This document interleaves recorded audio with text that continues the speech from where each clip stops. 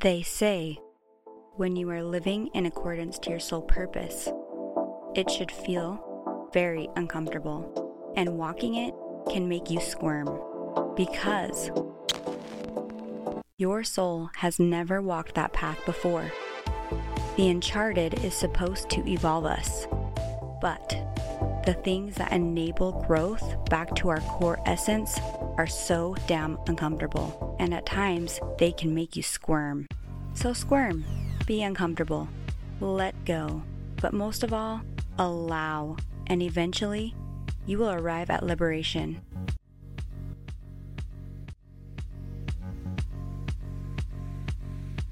I've been very much focused on this episode, and I'm really excited to share it. It's been in progress, in production, in editing at this apartment of a girl that produces and edits by herself. Yeah, what I'm trying to say, one-man band here. So I have been so focused. This is an interview with one of my beloved people, and if you've come back to this podcast, you are into this kind of stuff. So we're discussing a lot of juicy stuff, a lot of juice, maybe too much juice for some people. Might be a little too juicy, you know? So proceed with caution. Proceed with caution. I would suggest reading the description, and if it's not your vibe, I would probably turn this off. So now, get ready for the juicy, juicy scoopy scoop. All right, folks, welcome my fellow non-LDS member, Rachel Zimmerman. Hi, I'm Rachel. Can I do that again? I'm so bad. I forgot my recording. Give us a little breakdown of why the heck I would invite you to be here. Just kidding. I am a truth seeker. I was a lifetime member of the church, served 1.5 year mission. I was married in the temple. I worked in the temple as a temple worker as well. And I held some positions in the church. Yeah, I was very, very immersed in the culture, the doctrine, all the above. I was still in that when we met. We've come full circle and I'm no longer apart. And on this journey for about 5 years. We are just discussing religion, cult-like behavior, and mentality, breaking away from a limited reality. Absolutely. Especially in Utah, if you're a member of the Latter-day Saint Mormon church, you really don't have a ton of exposure to anything else. Like, it not only is it your church or your religion, it's your community, it's your social life, everything. It's your family. You really aren't super cultured when you're brought up that way. You don't have a ton of exposure. So yeah, it's culty in that aspect for sure. Before we dive into this heavy conversation together, we're going to play a game to break the shell and kind of surface some of these deep-rooted feelings that I'm sure so many people can relate to. I guess it's kind of evil if I say it's a game. Sure. Words that I have chosen are powerful, and of course they relate to being a Mormon. The rules: no logic, no thinking, just spitting out what first comes to your mind when I say these words. I'm going to be triggered. And that's okay. So first word is baptism. Commitment, binding agreement is what that makes me think of, like some feelings of guilt for me. I think that comes from serving on a mission and trying so hard to convince people to be baptized and not even considering who they are as a person, but just wanting to get that number and that commitment from them. That's deep. Being sealed in the temple. Been there, done that, I guess, is what that it makes me think of. Scary. Ooh, scary. We'll get into this later. Okay, garments. Uncomfortable. Fasting. Exceedingly uncomfortable. Oh my God. Prayer. Communication with myself, with God. It brings up every emotion, really. I mean, like, prayer makes me think of just, I don't know. Yeah, weird, huh? Yeah. Now for me, prayer is like meditation. Premarital sex. Frowned upon, guilty, dirty. I agree with that. Bishop. cringy. Cringy. Yeah, the bishop kind of fearful of him and just cringy in that, yeah, just makes me feel uncomfortable, the word bishop. What about covenants? Binding, heaviness, fear. Fear. Oh, yikes. I feel that too. I feel that too. Okay, that's it. Wow, those are good words. It's like I've got so many canonized feelings associated with all of those. That was really intense. Isn't it crazy? Yeah. Okay, listeners, for podcast purposes and for ease with words, I understand that the LDS Church now has a preference of what they are called for this podcast. We will be addressing the church as a whole by Mormon. And I just want to say that there is great intention and purpose behind this conversation. This is no way, shape, or form meant to be a derogatory conversation or a bashing of the church at all. This is just the chance to finally have freedom of speech and expression from things we were feared from saying when we were in the church, and in hopes to help somebody that may be lost and stuck in a position like we were.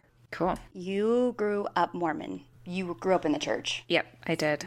Mm-hmm. And your family, very LDS, right? Very. My dad held a lot of prominent positions in the church. He was a bishop. He was a stake president. All the 9 yards. I can't imagine. Yep. Can't imagine. And then your mom, is she with your dad still? They're still married, right? They are, yep. Okay, so then they do the whole church thing together. Yes, they do. And very traditionally, dad's the patriarch, mom is the matriarch, and just pretty much goes along with what dad says. That's pretty much been my entire upbringing. Wow. See, I can't relate in the way of having a family structure and being Mormon. Mine was like broken, fractured, totally frowned upon upbringing in the church, back where divorce was totally not a thing. Yeah, and I can say this as somebody who was active until 5 years ago. It was ingrained in me that a family situation, like a divorced family, that there must have been something really wrong in that family, and that we're to feel really sorry for them. That type of response doesn't allow to really get to know people. You just assume that person is broken because their family was broken, when in reality there's a good chance that divorce sometimes was the best thing, but we don't allow to consider all the circumstances. It's just interesting being the one that grew up fractured, and then you kind of embody this judgment that you feel that other people project. You feel that, especially being sensitive, but I embodied being broken. Looking back, aside from feeling victimized from those feelings, it's just so interesting where we ever picked up that mentality on a divorced family. I think it starts with the fact that they're very focused on families are forever, but you can only be with your family forever if you're sealed in the temple. That's the caveat there. And a broken family is they don't get to be together forever. That's kind of the first assumption. Even an active member who's still active would acknowledge that, can see beyond that can't be the case, even if you are still believing. But yeah, you automatically are they can't be together forever, which is kind of where they start to indoctrinate you as a small child. Is they, at every phase in your life, they tend to have something that addresses your greatest desire at that time. As a child, you love your family more than anything. So how do they keep you interested and wanting to stay in the church? As they tell you, well, you can be with your family forever if you live this way. Yeah. If you keep these commandments, or if you're baptized, you can be with your family forever. That's where the fear and indoctrination starts at a very young age. Fear-based and guilt-driven power move to keep people involved in this organization. From the outside, it's just interesting because I don't have major feelings that come up anymore. I can look at it like an interesting way of doing it to get people to stay. Really thought out. Oh, extremely. Yeah, you have the lens now. You can look more objectively at it now. The longer you're away from it, I think the more you can analyze with that perspective. You can see more. I don't think you understand that at that depth until you are able to take a step back for a while and see how early the immersion and manipulation starts. Yeah, it's been probably within the last 5 years that I've been able to really observe it. Mm-hmm. that was a very, very smart way to convince a mass of people to never leave and then to continue procreating and pushing that on their children. Yep. And that's why this organization is so massive, and that's why all these people are so afraid to even think about leaving because it's so ingrained. You said something that I thought was interesting. You referred to the church as like massive, which honestly is another deception from the church, is because realistically, if you look at the numbers of the members of the church and compare it to the population of the world and maybe just the United States, it is incredibly small. The church is small, despite what they want you to think, or especially living in Utah, the message they're sending, they're a worldwide church. Okay, but let's look at the numbers here, people. Lest we forget, they are counting 8-year-old children as new members of the church. Those count every 6 months when they do general conference and they give their numbers of the membership of the church. They include the 8-year-olds that are baptized. They claim to be this massive church when really they're not. Wow, just listening to you explain that, it triggered an epiphany of the significance to number 8 and why we are baptized at 8. And I know this is off topic. And the significance to the number 8 is the ability to make decisions. And it stands for infinity. If you look at how it is drawn, it looks like an infinity symbol. It is a holy number. And it is a powerful number. For me, the age of 8 is where you appear or seemingly are old enough to have a grasp on what is right and wrong. Like it's when you start to develop, I think, a moral code and compass is around that age. But at the same time, you're still so impressionable, still not old enough, I don't think, to really make a decision like being baptized. I don't think at 8 years old, you understand the gravity of something like that. You're making a covenant, which in the church or in anywhere is a binding contract and is in essence assigning you a membership and that you're going to commit to the church for the rest of your life. You are supposed to know how to make that decision when you're 8 years old. You're going to go off it. I'll tell you what you're thinking when you're 8. You want to do what's going to make your parents happy. And growing up very active in Utah, being baptized is going to make mom and dad really happy. Or your friends. Yeah, I can definitely vouch for that. You mentioned something that I thought was interesting, talking about like the spiritual realm and the significance of numbers. I don't know a ton about the Masons, but I do know that Joseph Smith was a Mason and he was a very high level Mason. And that requires you to memorize a lot of rituals and passages and things like that. And they are very, very symbol-oriented organization, but they are not a religious organization. To be a Mason, you have a belief in a higher power, but it is not like ultimately declared as part of that. It is in no way a religious organization. I just need to emphasize that. But they are very ritualized. And they are an organization that is there to better society. Anyway, Joseph Smith was a Mason. So as far as symbols go, being a high-level Mason, he's going to have a lot of insight into what those symbols might mean. Wow. I forget about the Masons. And I'm not going to dive too much into numerology and bore people, but there is such a significance to the number 8 that is not explained in the church. When I say explained, I mean explained in a way that makes sense. Right. And this is another thing that I think is important to talk about, is the way that the church personifies Joseph Smith is, in essence, next to God. Like, he is very much put in this light that he did so much for mankind. This is in the Mormon canon of scripture, and it says from one of the prophets that Joseph Smith did more for mankind, save Jesus Christ only. So that's a big statement. It sets up a precedence for people to view him as basically almost godlike, and there's not been a lot of room. The church has not really opened its doors or books or history enough for us how truly of a man and imperfect Joseph Smith was. So I think oftentimes they present things like either Joseph Smith was the prophet who restored God's church and it's true, or he's a charlatan and he's evil and he's done like the worst possible thing he could, when in reality, I don't think it's as cut and dry as that.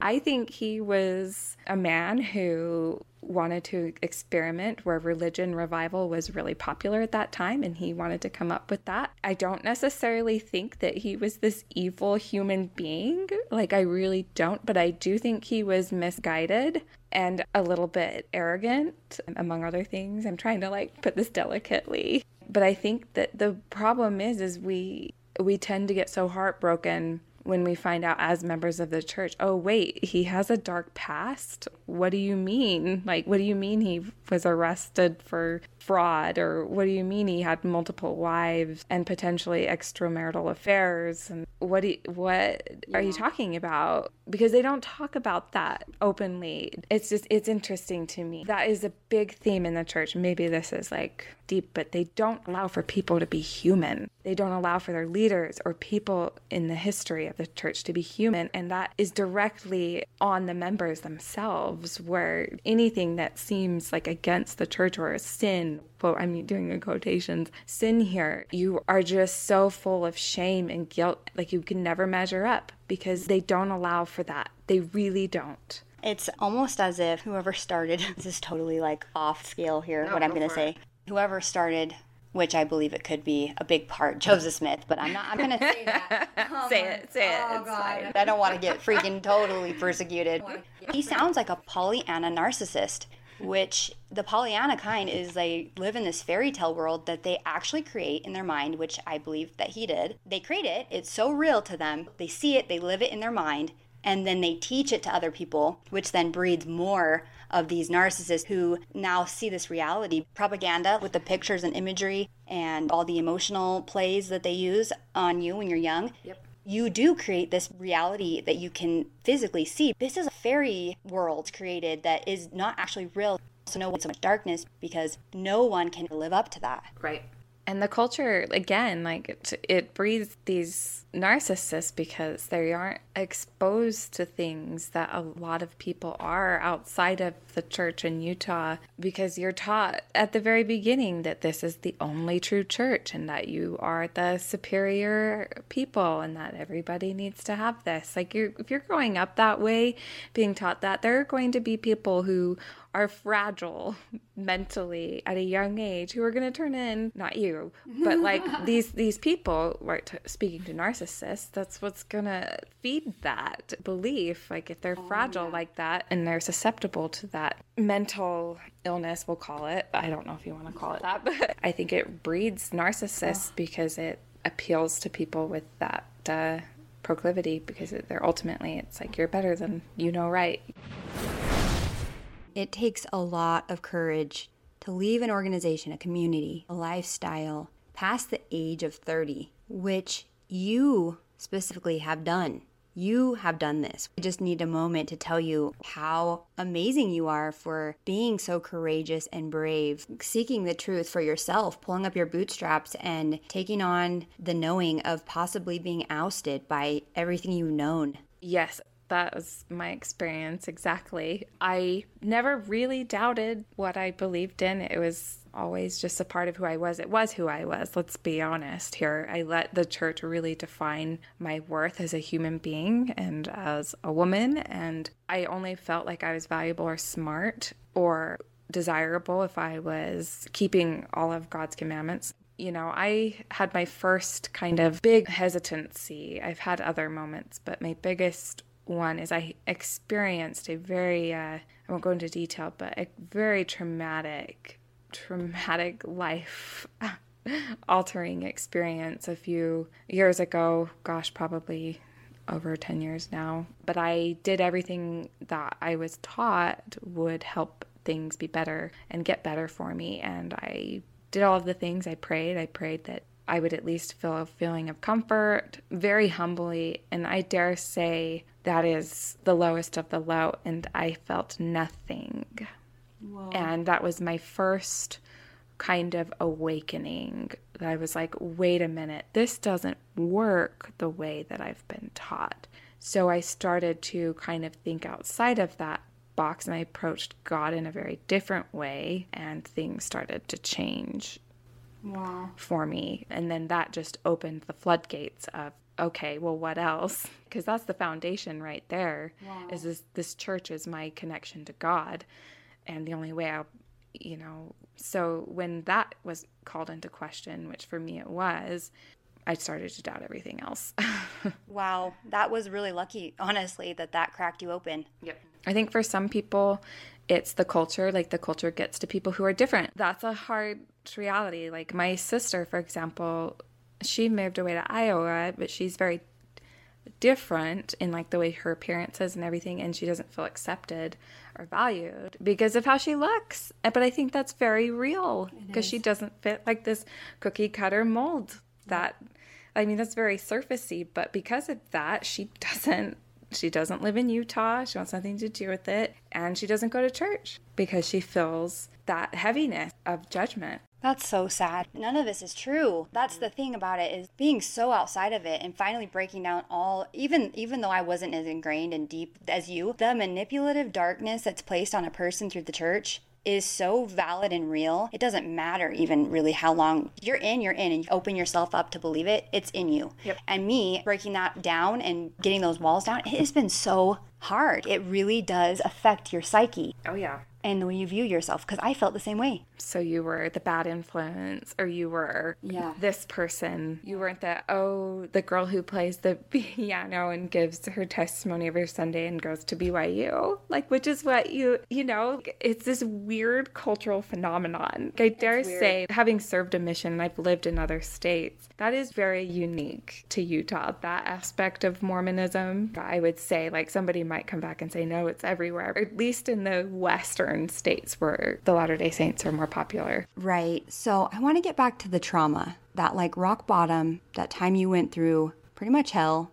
Did you find that feeling, the connection that you were looking for with Source? And to add to that, what is your connection with Source outside of the church? And how does that differ from kind of the way that you were taught to feel within the church, that connection with God? That's a good question. And that's hard to say because I do feel like I did have happy moments that I felt like were spiritual while I was a member of the church. However, looking at it, so I believe in a greater truth, in that there is an ultimate good, and that is to love each other. I think the ultimate purpose of us all is to really help each other live our best lives. Like, it's kind of like a nuanced way of saying it, but I would say the most real spiritual feelings I've had have been outside the church because I was able to feel them as my authentic self. I wasn't feeling them as a prescription, if that makes sense. I wasn't seeking it out necessarily. I had some really strong spiritual experiences outside of the church and things that I felt like were coming from a higher power or whatever it may be, when I was doing something that really made me happy. That's when I felt it. It had nothing to do with the faith or the church or God, to be honest. Right. No, that makes sense. I understand. I hope that answers your question. It does, because it's so weird because when I even ask myself that question, I feel icky to even tap into trying to remember if I ever felt that in the church. It makes me instantly feel really gross. Yeah. This really gross feeling, and I don't know why, but it's something that just immediately answers my question, is that it was all manipulative and limiting on what you could experience. When you put all these judgments and limitations and guilt around the way you should be and feel, you'll never be able to reach your full capacity of love and light in that box that you have to put yourself in a church, any kind of church. I 100% agree with you. 100%, because the church is the opposite of authenticity. It is the opposite of truly getting to know who you are, because it wants to change you to be something you're not. Yeah. Truly, for me anyway, and there might be people in the church who feel very differently, that this is their purpose. Whatever, if you find fulfillment, good for you, but I ultimately feel like there's so much more.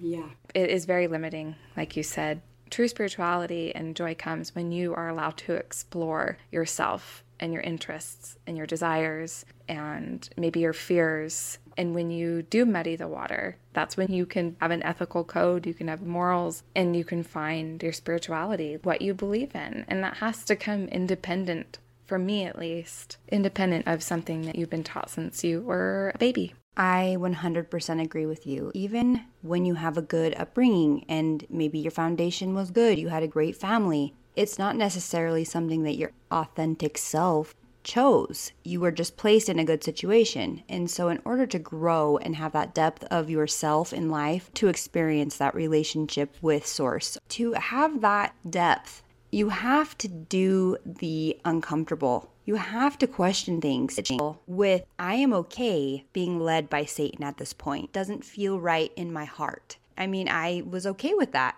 Once I made that decision and I crossed over, everything that they try to teach us as far as being led off the path by Satan, so not true. And that was like, there are people out there who hate the church because they've had bad experiences. I can 100% see how people go down that path and they just want to watch the church burn. I get it. I totally get that. But to your point of we're inherently good, I don't think that's the intention of most people. Yeah. I think the intention of these people is to spread knowledge and give people the opportunity to make well-educated decisions, especially when it comes to something as hefty as the LDS church, the commitments within the church. I think they're presenting information that is very helpful. I can't speak for everybody, but I would get so afraid of people who presented information about the church history or about the doctrine that was questionable and potentially not true. I would get so, nope, not going to hear it. Nope, that's not true. You're just misguided. It's just kind of ridiculous.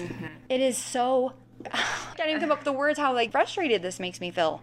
Frustrated. I just had a thought, like an observation come to me, and I think why this affects you specifically so much is you are a very spiritually in tune person. You're very self-aware, you're aware of emotions, energy, and I think it frustrates you so much because the church, the LDS church, Mormon church, preys on that, their energy, and I think that's for probably your soul ultimately, is to see that people aren't free to really tap into their higher selves, and I can see why that frustrates you so much and is so like you just want to shake people, because everything is faith and emotion based. But especially talking specifically to people growing up in the churches, you are taught to feel a certain way so specifically, so you can't even feel for yourself. They really don't allow you to explore that.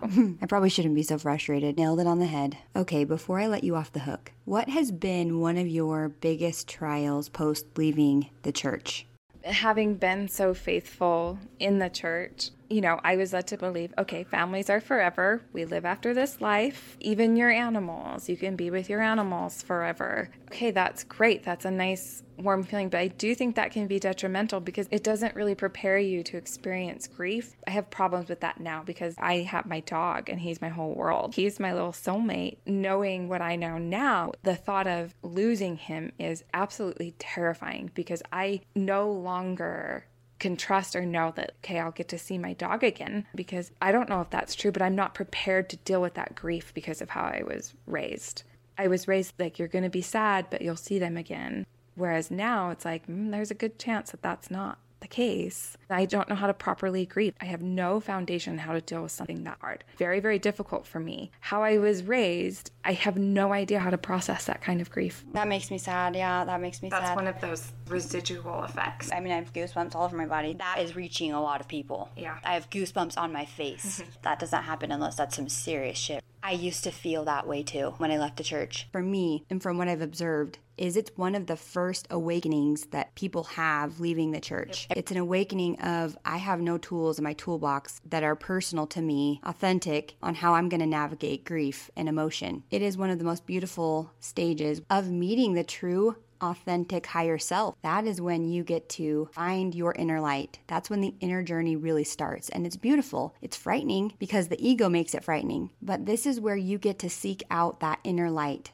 that's personal to you. Yep. Does it make you feel like that you want to dive deeper into what is true, or does it just kind of shut you down? No, it does.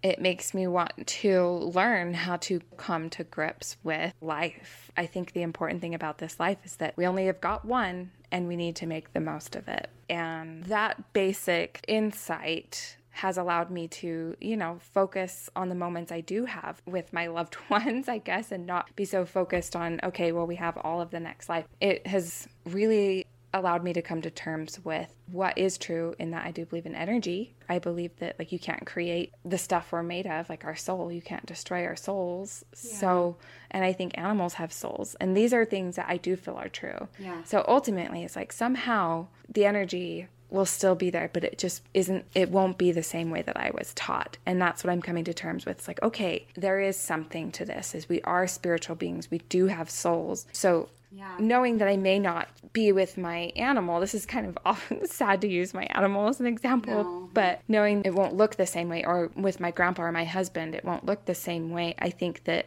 our energy lives on. Hopefully that answers your question. Oh yes, so thankful for your vulnerability. You are such an inspiration for these steps you have taken in your life to break away from you that you were told that you were. It takes a whole lot of guts for a human being to do that. So many people need to see that it's possible, and so you are an inspiration. So I'm proud of you, and I can't wait to see you further transform. Friends and listeners out there, thank you for tuning in to this episode and listening to all of the culty conversation.